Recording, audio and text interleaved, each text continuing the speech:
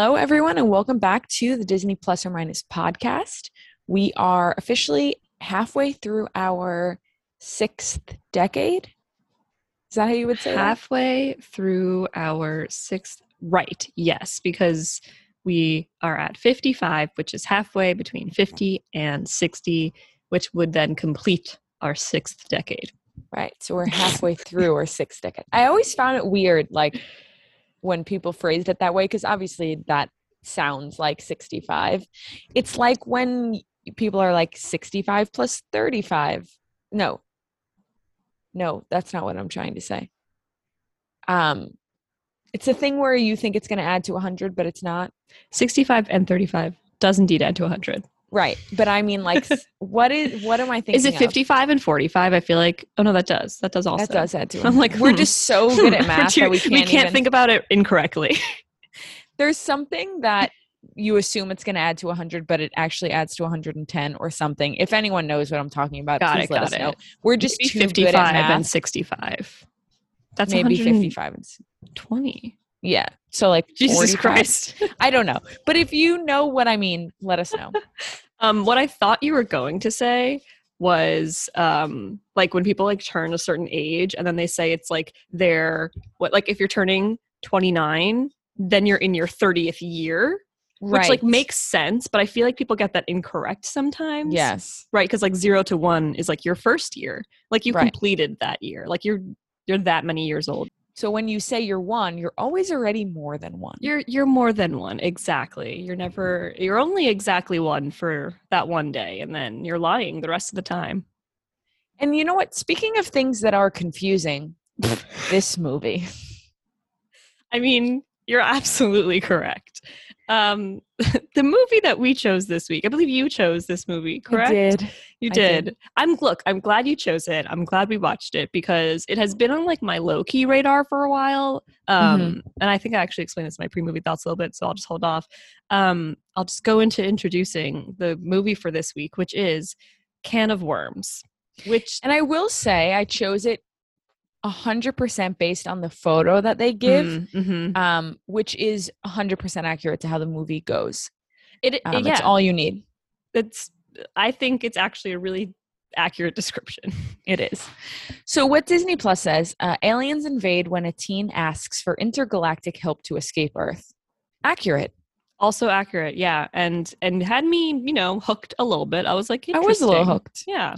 Initial release, April 10th, 1999. It's coming of age, science fiction, and comedy. I'll hold my breath on that one. An hour and 24 minutes. And a whopping 37% on Rotten Tomatoes. Not great. Is that the lowest? I want to say there was like a 36 or a something. Yeah, there was definitely a 36. But I can really quickly look while you give us some of your pre-movie thoughts. So I said, I've never seen this and I have so many questions, but the image Disney Plus shows truly says it all. It's a slug monster or an alien that looks very reminiscent of one of the bosses that you have to defeat in the game Pikmin. Wow. Which, if you know anything about me, you know I love. So I was excited. Needless to say, drawn in. I wanted to watch no previews beforehand, so I knew nothing, and I wrote, I'm ready. And then I came back to this to say I'm sorry, but I had to sneak a peek at IMDb. And I will add, the actor who plays Nick, the main character, hasn't done a single film since 1999. But what? Do you know who he is? I feel like that's incorrect. He hasn't done it. A film. Okay. Sorry. Yeah. He's been in like TV shows and stuff, right? Yeah. Got it. Okay. He is none other than Gilbert, the nerdy kid from the OG Under Wraps. I love that. They were already recycling their stars in the early beginning of DCOMs, Exactly. Under Wraps came out a mere 2 years earlier to that. And might I say that like that age of child, I don't know, he must have been like 13 to like 14 or something. They grow up so quickly in like those 2 years. He looks so much younger in Under Wraps than he does in this movie. It's very silly to think about. Yeah. Before I give you my pre-movie thoughts, I did check. We did have a movie that got a 30% audience score on Rotten Tomatoes, and that was The Poof Point. Oh, which so I think is significantly better. But yeah, no, 100%. I think that movie was robbed of a good audience score, but whatever. My pre-movie thoughts. I said I have not seen this one, though I often see it in conversations around classic DCOM, so I have some hope. This is what I was talking about in the beginning. I feel like people always bring up Can of Worms. The premise seems wild. The picture for it on Disney Plus seems interesting at best, and the 37% score on Rotten Tomatoes is not promising. I'm really not sure what to expect, and especially given this is such an early one, like who knows what was going on in the minds of Disney then? They weren't really down to that like classic DCOM formula, and they were they were definitely willing to experiment a little more with their storylines and just how they made the movies. So I knew that there could be some interesting things happening in this movie. And you know what? It shows. It does. It really does. It shows. Okay, so we open with something spooky, something stormy, lightning and thunder. There's a giant satellite contraption and all these laptops in a backyard. Very reminiscent of the Drake and Josh episode where they speak to aliens and they try to trick Megan. Wow. Same type of setup. You're correct. You're 100% correct. That is a mirror. Yes. And so we see this. I called him a boy at first, and then I saw him like closer, and I was like, older than boy? And then I realized, no, boy. It was confusing. He's like Natalie said, unpacking some laptops. He's like frantic. He plugs one of his laptops in, has his headset on, and starts just speaking. And he says, fellow citizens of the galaxy, I do not belong here on Earth. I am one of you. I'm being held here against my will. You must come save me. There's a much longer message. I didn't catch all of it. It's more than enough. And he signs it. Send. Well, he signs it Mike Pillsbury, which is his name. Mike Pillsbury. No relation to the Pillsbury Doughboy, I think. I was going to say, did you check? I don't know. I didn't. It's unclear, but it's my thought. Okay. I also think that, but we'll see. He's not as cute. No, I'm sure he doesn't giggle when you poke his tummy. No. So he presses send on this, and like a giant laser light beam comes out of the satellite and like sends it towards space. And there's like, a lot of like buzzing and scientific noises. And before we can see how that scene ends, we get a boom 2 weeks earlier, which I loved. 2 weeks earlier. Yeah. How cinematic. So we get our character Mike in a treehouse with some friends talking about some alien invasion. And there's a little kid with them. His name's Jay. He's talking to. The kid is deeply disturbed and sad because the story is about this alien family that's being attacked, and the dad is being separated from the mom and the baby, blah, blah, blah. And then we meet Gilbert, who in this movie is Nick, who is the older brother of Jay, without glasses. How cool is he? So cool. Also, was it clear to you from the beginning that they were brothers? No, that was revealed almost at the end of the movie. At the very end of the movie did I know that they were brothers. I didn't know why they were hanging out with a small child. Same. And so he's like, mocking the story, but Mike keeps telling it. And at the end of the story, the baby alien was sent to Earth to be saved. And Mike says he'll never feel like he belongs. And he says it slowly and softly. And I thought, does he think he is this alien baby? He surely does. The way he's like longingly looking into nothing, like as he's telling this story, it's just he's contemplating life here. So Mike's dad calls him and he has to go to this football game because he's apparently on the football team. We get to the game. He's terrible. He hates it. Very surprisingly, never seen this in a Disney film before. He has a crush on the cheerleader. New trope. I thought you were going to be serious about something in a second. Though obviously he's very distracted by the dreamy cheerleader on the sidelines doing the cheers. And like Natalie said, very original. Never seen it before. Never been done. Never seen it. I have a question here. Is he like abnormally short, or are they making him look like this? Like, I can't tell if it's his actual height, which is like fine. He just like looks so short compared to like the other football guys, and he's wearing this like big football pads and stuff. It looked really silly. Yeah, I think the point was to try to make it seem like he didn't fit in. They did it. They did a good job. Yeah, they did it. So a ball is thrown directly to him. Somehow he intercepts it. He starts running all around the field. Then he starts running in the wrong direction. I didn't know you could get an own goal in football. Is that a thing? I didn't know you could do that either. Can you get an own goal? He doesn't, because he gets tackled before he gets an own touchdown. He gets tackled badly. Yeah. And he's like in this half-conscious state, and he thinks that he sees space and aliens like the ones from the story he told. And so he yells like down on the field, like, don't let them get me. They want my brain. And he's like down and his parents are like looking over him as he's waking up, and his dad's like, no, he's not dead, you'll learn from your mistakes. And I'm like, this is weird. He's like clearly delusional right now, and you're just like, oh, he's not dead. Like, if at the least a concussion, which like we should not be not taking seriously, exactly. Been to enough concussion trainings to know.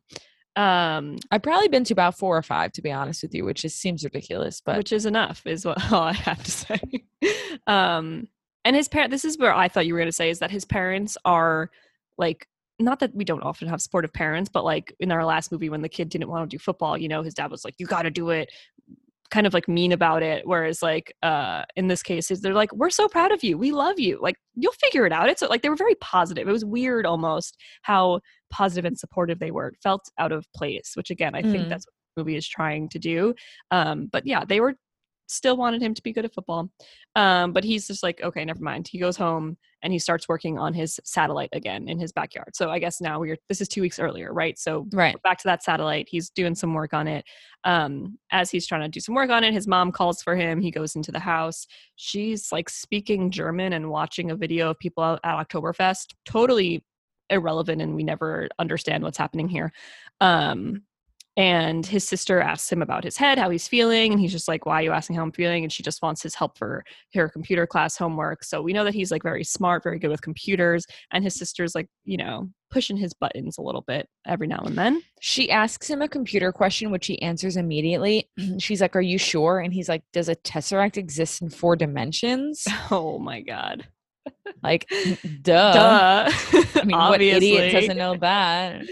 And then she also replies, you are definitely from another planet. So she's definitely helping push this story in his head. Right. So his dad goes like to the computer room or something to go work on his computer, and it has some sort of virus, or it's unclear what exactly the issue is. But he calls Mike, and it turns out he did it because he needed more memory on his computer. So he did something to Dad's computer. I have no idea what he did, but it looks like a very old, like, Mario game where the thing just like jumps up and down like in pixels. Like it's not really doing anything. No, yeah. It was like a big pig on this one. Yeah. He likes farm animals. He does. We'll find out. We find out in the very next scene just how much. Is that already next? Yeah. So next scene, he's in computer class with a jock bully from the football team whose name is Scott. Mm-hmm. And the cheerleader joins the class and sits directly next to Mike. I think she just joined the class, so I have no idea what point it is in the school year. But anyway, Scott is kind of pissed that the cheerleader chose to sit next to Mike. And so he inserts a floppy disk into his computer that somehow plays on Mike's computer. And it like makes a text come up that says, I've got your brain. I don't understand how how they connected to each. I don't either. I'm not the best at computers in that sense. But they were just ahead of their time. Clearly. And so then that was, I guess, what you said about the cheerleader coming in, like just joining the class makes sense. Because I was like, if the cheerleader didn't even know her seat that day, how did Scott know that Mike was going to be in that seat that day? If it's like a choose your own adventure seats kind of situation. Mm-hmm. But I guess if she just joined, then maybe they already had assigned seats. Because like, how did he know which computer he had to send it to? I didn't know that floppy disks could be so powerful personally, but yes, maybe. I don't know. So then Mike inserts his own floppy disk into his computer. He was ready to go.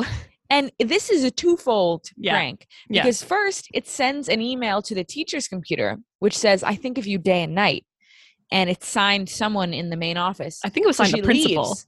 Oh, the principal. So she leaves, which I think is very weird. Very weird. She was really happy about it. And she was like, I have to go to attend to something in the principal's office. Leaves her class. They're all fully alone. Leaves them. So then Mike's final plan, then the floppy disk plays something on Scott's computer, which is a pig rolling in mud. And it's like butt is hanging out. And then he turns, he being the pig, and it's Scott's face on it. And the whole class is just loving it. It's on everyone's computer, actually. They think it's hilarious. They think it's the best thing that's ever happened. And Scott is just so upset. He's just like, this can't be it. Then we're back to the treehouse where Mike is telling Jay more alien stories. And Mike's sister comes up and says, Caitlin showed up to your house. And Mike's like, what kind of prank is this? Caitlin being the cheerleader. Again, I don't think we had learned her name until this moment, right? Yep. Very weird at introducing characters. But she is the cheerleader from the game and from class. And they don't believe her at first. And they're like, okay, but like what if she is in there? Like, then what? So Mike runs into his room and he sees Caitlin in there, like checking out all of his computer stuff. She's super impressed with like all of his gadgets and all of his machines. She's kind of like asking about what he built and why he built them. And he's like so excited to tell her, you know, he's like shocked that she's in his bedroom. And she told him how much she loved his prank. Like Natalie said, hilarious, loved it. So she asks for his help to help her decorate for the Halloween dance that's coming up. Because she said, like, you know, paper crepe streamers just will not cut it this year. They need to do something bigger. So he's very excited. He accepts so just excitedly. Enthusiastically. Yes, enthusiastically. And they are about to do some stuff. And we get what a Disney movie cannot exist without, which is a montage. Sure do. It's a montage of them checking out the gym space, looking at tech equipment, setting things up. And the montage ends with them having created this giant centerpiece, which is basically like a Lazy Susan with like all sorts of weird decorations and lights on it. And they're standing near it, admiring it. And she says, "We make a great team." And he's like, "Yeah, right. You're a cheerleader and I'm just me." And she says, "For a genius, you're really an idiot." So somebody has a crush on somebody. And then she hears somehow, I'm not sure how, that he tells great stories, which I think is supposed to be alluding to the alien story he told. Yeah. So she wants him to tell her a story, just like he told little Jay. So he starts to tell one about aliens and spaceships. But as soon as he starts telling the story, Scott walks in to the gym and invites just Caitlin out to eat. And she's like, "Mike, why don't you come?" And he's like, "Did I invite him?" So rude. And I thought, okay, well, she's going to get up and go. But no, she declines going because he was so rude to Mike. And in between that, Mike and Scott have like a little like back and forth where I personally think Mike gets a little mean. Honestly, he says, "Yeah, go stuff yourself with some greasy hamburger. Go put on a few. Go from halfback to fullback." Like he gets really angry really quickly. And in that moment, I thought Caitlin was going to be like, "Why are you acting like this? I don't want to hang out with you if you're going to be like this." But she doesn't. And she, like Natalie said, tells Scott to go along and stays with Mike and hangs out with him. So shock. And then they decide that they are both hungry and they go to eat together. Yes. And the scene ends with him very slowly and carefully closing his laptop. And we see a Post-it he put on top that says "keep out." So you know someone's going to go into it. You just know. The immediate next scene, we see two people that we can only assume is Scott and a buddy sneaking into the gym at night. And oh boy, I'm like, they're going to ruin all the decorations. They don't quite show what they do, but they're looking around like, oh yeah, like this can work. And basically we know that they're going to have some sort of plot to ruin all of the hard work that Mike and Caitlin just put into all these decorations. Yeah. So the day of the dance arrives and they are, finishing setting up, and she says to Mike, "Can you put all this stuff on autopilot so we can have a chance to dance?" And he goes, "Actually, that's just a matter of 2 keystrokes." Nerd. So he's testing all the equipment and it's working, but then you like see Scott off in the distance, like behind some sort of poster or something, right where all the wires are like connecting stuff together. And also at this very moment, I spied an Easter egg that Disney probably didn't know was an Easter egg yet. Oh my God. But then I realized it wasn't actually who I thought it was. But I thought the girl who plays the pianist from High School Musical, Kelsey. I thought I saw Kelsey dressed like a pirate, and I was 100% certain that I wrote an entire paragraph about it. That was and then teacher. They show her again, and it was the teacher. But it looked just like Kelsey. It did. No, I didn't realize that was the teacher until a couple scenes later when she's doing something. I'm like, oh, that's the teacher. That wasn't a student. I couldn't realize that was the teacher from the beginning. When you said Easter egg, I thought you meant that you were gonna point out that one of the costumes is this like big, kind of like frog looking thing that kind of looks like one of the costumes they wear in Halloween Town 2. I didn't even notice that. Yeah. Not quite the same, but almost. Interesting. So everything's going well. Everyone's dancing, having a great time. And then all of a sudden, Scott pushes a button and everything breaks down. And then all the gadgets and jingamahoos, what's the like fake word for that? Thingamajiggers? On the Lazy Susan reboot. And they start hitting into people and exploding. And then they're on fire. And I was like, this is a very dangerous thing Scott did. Very dangerous. Like, yeah, I don't know why no one was feeling more dramatic about this. The teacher, dressed as a pirate, grabs the fire extinguisher. She puts the fire out. She then gets it all over Mike, like the whatever. What is that stuff called that's in the fire extinguisher? I have no idea. The foam. Yeah, it gets all over Mike. He's so upset. Immediately, Caitlin's trying to like comfort him. And she's like, no, it's okay. It's fine. It's okay. And he just like takes his laptop and runs away. And then cut into this scene that we started the movie with. Mike running into his backyard all dramatically in the storm, trying to like set up this satellite. I did not see this coming. I didn't see this being what was going to immediately follow here. And he's doing what we described in the beginning. He's like frantically sending out this message that he doesn't belong here and he wants to be saved. Again, the satellite beams into space, and now we kind of see the ending of that, where after it does that, it also kind of sparks and explodes, and all of that stuff is ruined. And he's just like, you know, not sure what happened, but basically it's like the next day, and his parents are like, well, you know, at least insurance will cover the satellite, blah blah blah, like you'll be fine, you'll get over it, you got it. Like he's really just like not wanting to go to school. He says he lost his will to solve, and he can't face them. Yeah, so he's just like embarrassed and like defeated, and he just like doesn't want to go to school. He doesn't want to deal with any of that. And when he goes to school, everyone is kind of making fun of him, and even Caitlin like won't talk to him. So he had a point. I didn't understand why she was being so rude. I didn't either. I think she just like didn't want to look lame in front of people. Yeah, which is lame. Now we get to the interesting part of the movie. Yep. So he is laying in his treehouse that afternoon because he doesn't want to see anyone. And all of a sudden, a dog with a transmitter device around its neck appears. And he talks through the transmitter translating device. And I was not expecting that. I wasn't either. Basically this dog, his name is Barnabas. He's from the star system, like Puppis or something like that. He says, you opened the door, you opened the Stargate, we have to get off this planet. And obviously Mike is like, this is insane, I'm going crazy, what's happening? And he's just like, you know, others are traveling through the galaxy to find you and they won't be as nice as me. So he's kind of telling him, you know, we got to go quickly because he's like, come with me. Yeah. He says, you're quite sane and gifted with an abundance of intelligence. What a compliment, honestly. I know, seriously. But yeah, Barnabas was like, we have to go now. And Mike's like, I don't think you're real. And then he runs away. And as he's running away, Barnabas is like, be ready to leave the next time I see you. Yeah, he's cute.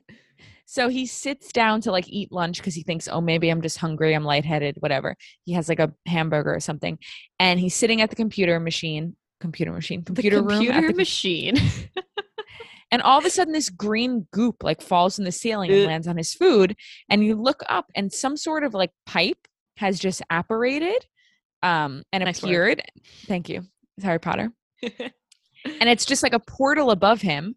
And this like monster alien dude just like falls out of it. I don't know how to describe the appearance, but I will say it has human teeth, which was jarring. It like is just a ball of guck with human eyes and human teeth, right, not in like the right place. And I hated it. I hated it so much. I did not want to look at it anymore. He says, I am the Boom, your new best friend. I've come to handle your case. You'll be taken care of for life. Shall we go? And he's like, what the hell? And as he's like realizing what the hell is happening, Caitlin calls. Ugh. And he picks up the phone and she's like, I want to apologize. And he's so distracted by the Boom because the Boom is like there, first of all. And then it's like eating his burger and then burping like very loudly out of his entire body. And then he like eats Mike's corn on the cob as disgustingly as anything could eat corn on the cob, but still made me want corn, obviously. And then the corn kernels turn into popcorn in his stomach, and he's shooting out popcorn from himself. So now he's shooting out popcorn. And Caitlin's like, I wanted to know if we could start over, but I don't get the feeling you're paying attention to me at all. Like, girl, he is not paying attention to you because there's an alien in his room. And then he's like yelling when it's popping popcorn, and she just gets very angry and she hangs up. And he's like, damn it, the Boom. Like, this was important. And the Boom's like, well, I'm a lawyer and you have a case. We can sue the pants off planet Earth. And Mike's like, I don't want to sue anybody. Yeah. I was upset, but I never thought anyone was going to come. And he's like, I'm suing you for wasting my time. And then leaves through the pipe and it disappears. Upsetting. I was upset at that. Like, that scene lasted too long. Because how disgusting it was and how gross it was. So disgusting. I hated it. So he invites Nick over immediately, and Nick does not believe him. And he's like, you can't tell the difference between real life and your imagination. So he's like, all right, fine. I probably am just imagining it. I'm going to go apologize to Caitlin. So he goes over to her house, I think, or her window. Yeah. And as soon as she sees him, she like gives him a dirty look and turns away. But then before he can even react or feel sad about this, Barnabas reappears. Yes. He says, you have opened up a can of worms. And I said, oh, the titular title. The can of worms. He also says, you sent out a galactic cry for help without thinking it through. And then Mike tells him about the Boom. And he says, I was afraid of this. You opened up a can of worms. That's what obviously you just said. He said, in sending out the message, you also sent out the message that this planet has reached some level of technological intelligence. Now Earth no longer falls under the intergalactic protection for primitive life. Yes. Rude. I know. I was like, well, like partially true. Yeah. But basically that means that like Barnabas like really can't help him that much anymore. But he's just like, look, I can take you to a place where you can be yourself and be by yourself.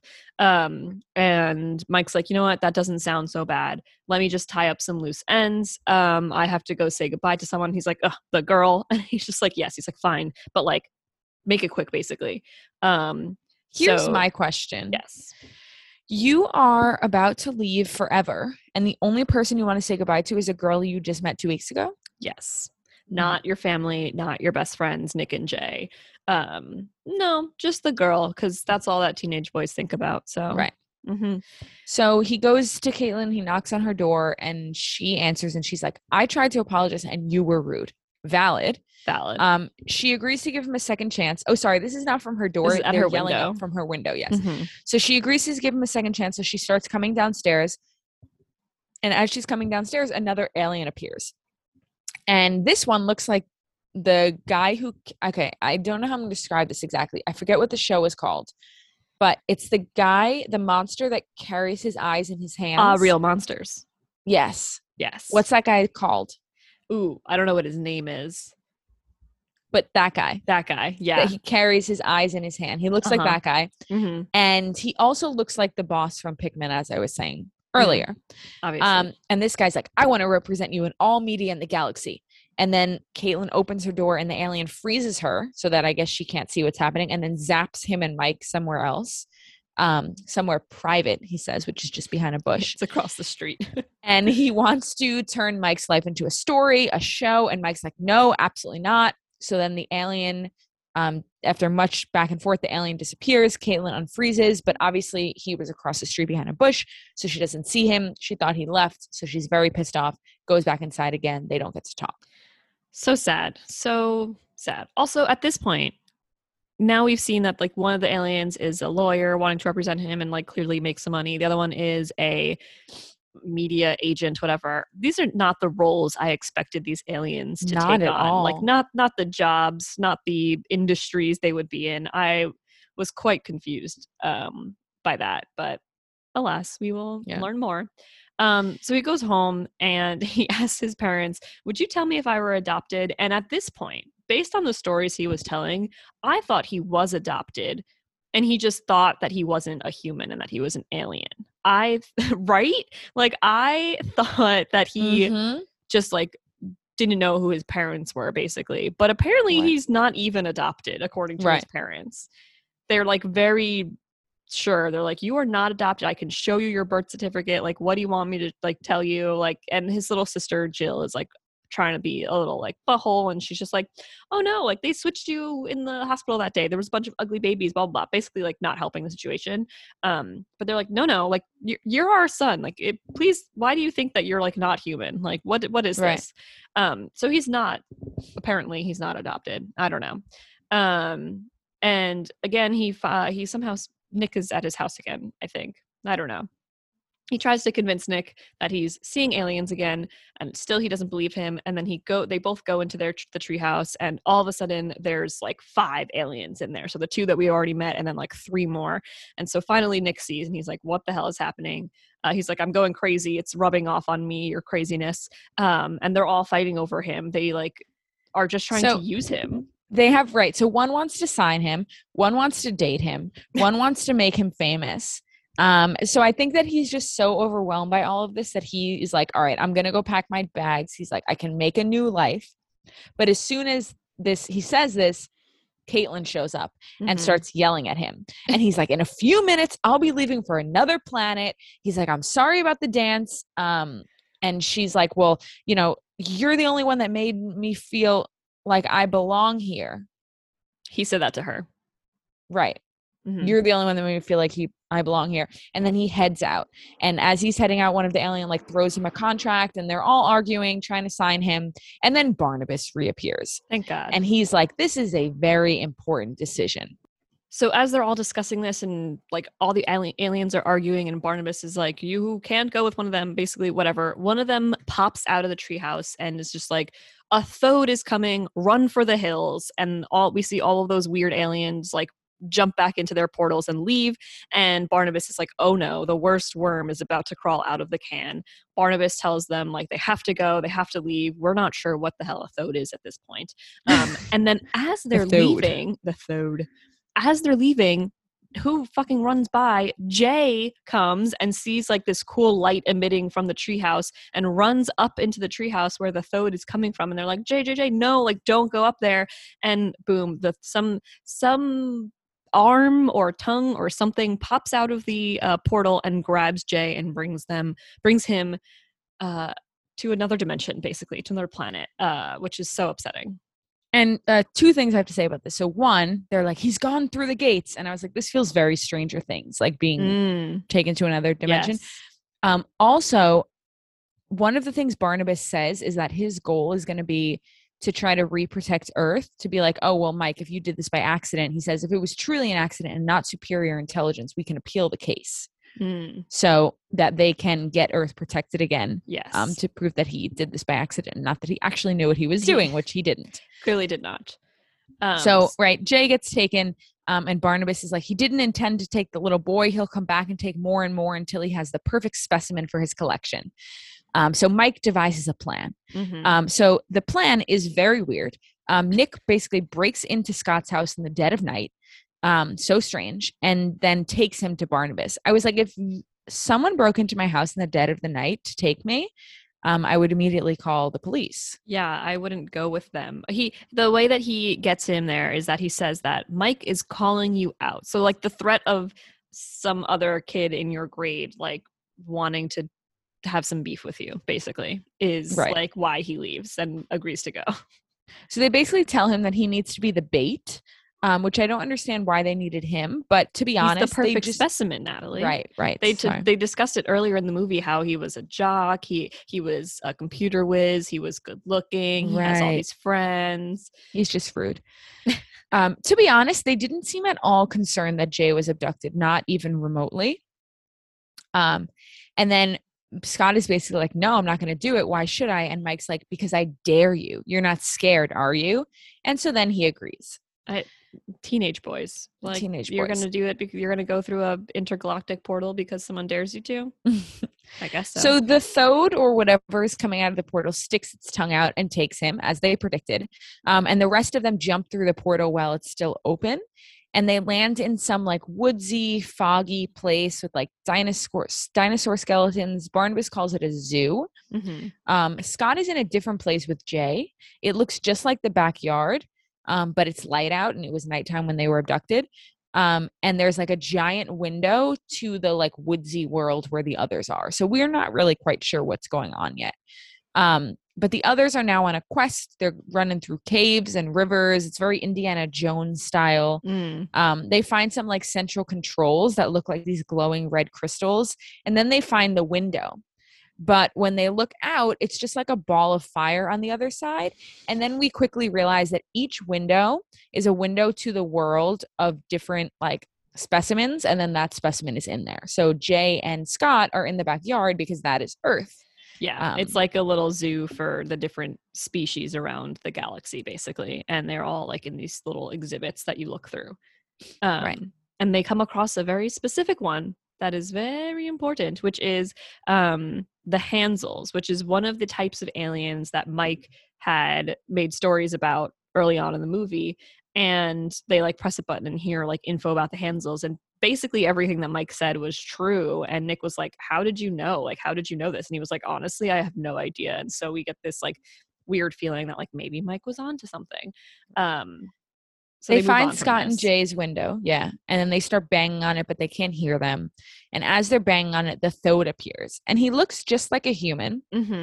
And he's like, they will be pampered. This is a sanctuary, not a prison. Soon I'll have enough specimens to ensure they never get lonely. And then he tries to take Barnabas and Caitlin because he doesn't have anyone from the planet Puppis. And they run away. And then he like transforms the Thode into a much more alien looking creature, kind of like the Hulk. Like how he transforms, he just changes. And then he finds Mike, and somehow the others sneak attack him, and then they catch him in a cage and they take his key. It all happened so fast. I couldn't quite follow. Did I miss any important details on that? Nope, I think you got it all. They trap him in that weird cage thing. They grab the key that he was like wearing a key in his necklace. So they grab that. And then basically they have this key and they're trying to figure out how to use it. And Mike goes back to the Hansels first. So he feels that like he has to go there first before he can go let Scott and Jay out. And the alien Hansel behind the glass basically starts speaking to Mike like telepathically. Like you could tell there's something going on between their brains. And all of a sudden Mike goes, I know how to use it. And like does some weird pattern of like bringing the key, just like dragging it along like the window basically. It doesn't look like he's doing anything. But then all of a sudden that big door opens and the Hansel is let free, and they're just like, what the fuck is happening? Right. So they go over to Scott and Jay's and they do that there as well, and they let them out. And basically they're just like, okay, we got to go to the gate, we got to get through, we got to go back home. So they're running back through. The Thode is like chasing them and following them. Yeah, he gets out of the cage. And then Mike is just like, oh, I have to do one thing. So like the rest of the crew is going, but Mike and Barnabas are behind, and they stop at that main control, like that Natalie was describing with the crystals. And he does that same weird hand gesture thing, and we assume opens all of the gates for all of the specimens that were trapped inside all of the exhibits. Right. So then Nick, Scott, Jay, and Caitlin jump through the gate first. Mike and Barnabas quickly follow. I thought they were going to be more in danger because they delayed, but they didn't. No. And when all six of them are finally jumped through, the Stargate doesn't disappear. And Barnabas says that it can't close if something is still traveling through it, which is obviously the Thode. Gas. So Barnabas tries to call the intergalactic police, but the line is busy. And as he's like on the phone, the Thode reappears. He says Mike is going to pay for setting free his whole collection. And then he captures him with his tongue by the leg. And everyone else is like trying to hold him back. And then in the nick of time, the intergalactic police arrive, and the Thode is arrested. And they say that he is being sentenced to 2 eons. They do say that. They also spell it weird. They do. Aeons. I thought it was just Eons. So I looked it up for reasons you'll find out in a moment, and it is Aeons. Gasp. Yeah. Weird. Gasp. So I looked it up because I was wondering, what is an eon? How long is that? Can you actually serve that much time? How many lifetimes is that? And what would the world look like when he is released? The math bust is about 2 eons. It is time. It's time. It's time for Math Busters. So upon Googling an AEON, eon, it says in astronomy, an eon is defined as a billion years, abbreviated AE. Roger Penrose, who you'll know, Sir Roger Penrose, is a British mathematician, physicist, and he got a Nobel in physics, Nobel Prize. He first coined the word to describe the period between successive and cyclic Big Bangs within the context of conformal cyclic cosmology, obviously. Obviously. All we need to know is that it is a billion years. Got it. So 2 eons, little quick maths, would be 2 billion years. Okay. Incredible. And that's the whole, no, just kidding. Okay. And that's so, first of all, I wanted to know how many lifetimes would this be? Like, could he actually serve 2 eons? So we obviously don't know what species exactly the Thode is, but I was first going to assume that he's a human because he appears like a human for a little. So he can take a human form. So let's use a human. So the average lifespan of a human is 79 years. So I divided 2 billion by 79, and we found that this would be over 25 million lifetimes. Wow. Crazy when you put it like that. It is. Then I thought, okay, well, he's not really a human, and I feel like aliens would probably live longer. So I looked up what is the longest lifespan, average lifespan of a living thing on planet Earth, because I can't find anything outside planet Earth. Obviously. And that is black coral. And the average lifespan is 4,309 years. Holy shit. Yeah. So I did some quick division, and I found that would be almost 500,000 lifetimes of the longest living thing on Earth. Wow. Actually, 464,000, but almost 500,000 lifetimes. Yeah. But he's not from Earth, so it really could be longer. We just don't know. I did find one other very important thing before I go to the second part of this math bust, which is, did you know there is something on Earth that actually has an infinite lifespan? Yes, I do. Fuck. It's like a pretty common thing too. Yeah. Is it like it's lobsters, right? No, it's the immortal jellyfish. Oh, just kidding. I thought lobsters can live like almost forever or something. That's a different thing. I'll have to look that up. The immortal jellyfish. I love that. Yeah. I don't know about the lobster. There's something about lobsters. I don't know. But anyway, so it says this species can revert from sexual maturity to sexually immature, a colonial stage, and repeat the process indefinitely. Oh my gosh. So that's kind of cool. They just Benjamin Button and then age, and then Benjamin Button and then age. So I thought, okay, well, he's not from Earth, so really he could live longer than 4,309 years. I have no way of knowing. So I looked up the only other possible thing I can find, which is what is the average lifespan of a species? So the average amount of time it takes either for a species on average to go extinct or to evolve so much that it's no longer considered the same species, which is 5 to 10 million years. Ooh. So I said, let's use 7.5 million, right? Yep. And if we divide the 2 billion, which is the 2 eons, by 7.5 million, we get 266 and 2/3, which means that we would likely go through 266 different iterations of the Thode species before he's released, which I doubt that he would, one, make it that long, and two, that the people that are keeping him captive at the end would be even remotely similar to the people keeping him captive at the beginning. Yeah. And so would you even want to live in that world? There would be no chance that any species are even remotely the same. It's a completely different world. 266 different, humans became a thing, lived all their lives, went extinct 266 times, and then you're released. That's crazy. That's actually crazy. Wild. That's my brain can't process that much time passing. Yeah, insane. Anyway, I'm going to say this is busted. I don't think that they would actually keep him captive for 2 eons because I don't think it's possible. It's just impossible. Yeah. Whew. Wow. Nice. What a fun little journey that was. Thank you. So yeah, basically once the police come and take the Thode away, they're like, all right, we're Gucci. Caitlin says to Mike, she's like, we really do make a great team, right? And then we also see Scott and he's being nice to Mike, he is no longer a jerk. Barnabas does deliver us the news that the hearing came back basically, and they said that the Earth is primitive and is protected again. So everything that Mike did basically was kind of undone, which is good. And the Thode is going, like Natalie said, the Thode is going away for eons. And all of the prisoners that he had have been returned to their home planets, which we love. Barnabas does offer to take Mike one more time back to his home with him. And he's like, you know, you would be very happy. I would be very happy. But Mike chooses to stay. He says, maybe I do belong here. Aww. And then he gives Barnabas some really good head scritchies, which was so cute. The end. Oh, sorry. He plays football again. That's how he ends. He plays football badly. And again, Scott is his bud. And the cheerleaders are cheering directly for Mike. They're like cheering about Mike. And then we have the end. Yay. All right. My post movies. I said, what a strange film. The beginning and setup felt like it really dragged. Like getting to the 2-week scene that we saw at the beginning took forever.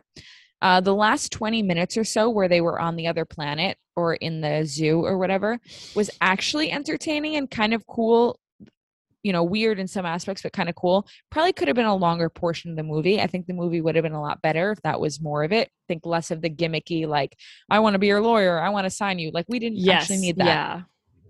I don't quite understand the purpose of this one or even remotely understand what I was supposed to take away from it. Maybe something about belonging, but it's really a stretch. Yeah. As far as 1999 sci-fi goes, it's probably pretty on par. I don't have anything to compare it to. I will definitely not watch this again and completely understand the low rating, but I made the most of it and was able to find some enjoyable parts. Looking for any intel on what the purpose or what was supposed to be the takeaway was. Would love any information on that. Thank you. I think you were along the right track with something about belonging and like finding your place, even if you don't feel like everyone has a place. I don't know. It's a stretch. My post movie thoughts go, that was definitely an interesting movie. I will say that it was unique and I was surprised by some of the plot twists, like when we were brought back to that moment from the beginning of the movie, post-dance. I didn't know when that would be. And I also definitely didn't see Jay getting taken by the Thode. That one came out of nowhere for me, but made for like a great journey to go save him.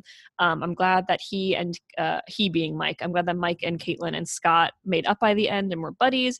But I do want some more answers about whether or not he truly was an alien. Like I'm in the camp that he definitely was. How else did he get all of that history of the Hansels correct? And like, how did that one talk to him basically? I can only imagine that his parents were like wiped of their memories and mind controlled in some way to believe that Mike is actually their child, because like their small primitive brains, as we know, Earth is such a primitive planet, probably couldn't handle knowing that their child was actually an alien. So I feel like they kind of like the aliens did something to be like, do we need Can of Worms Part 2? It seems like we do. It seems like we need a second part to this movie, a prequel to this movie, if anything, you know? I thought it was a fun watch. I can't see myself watching it again anytime soon.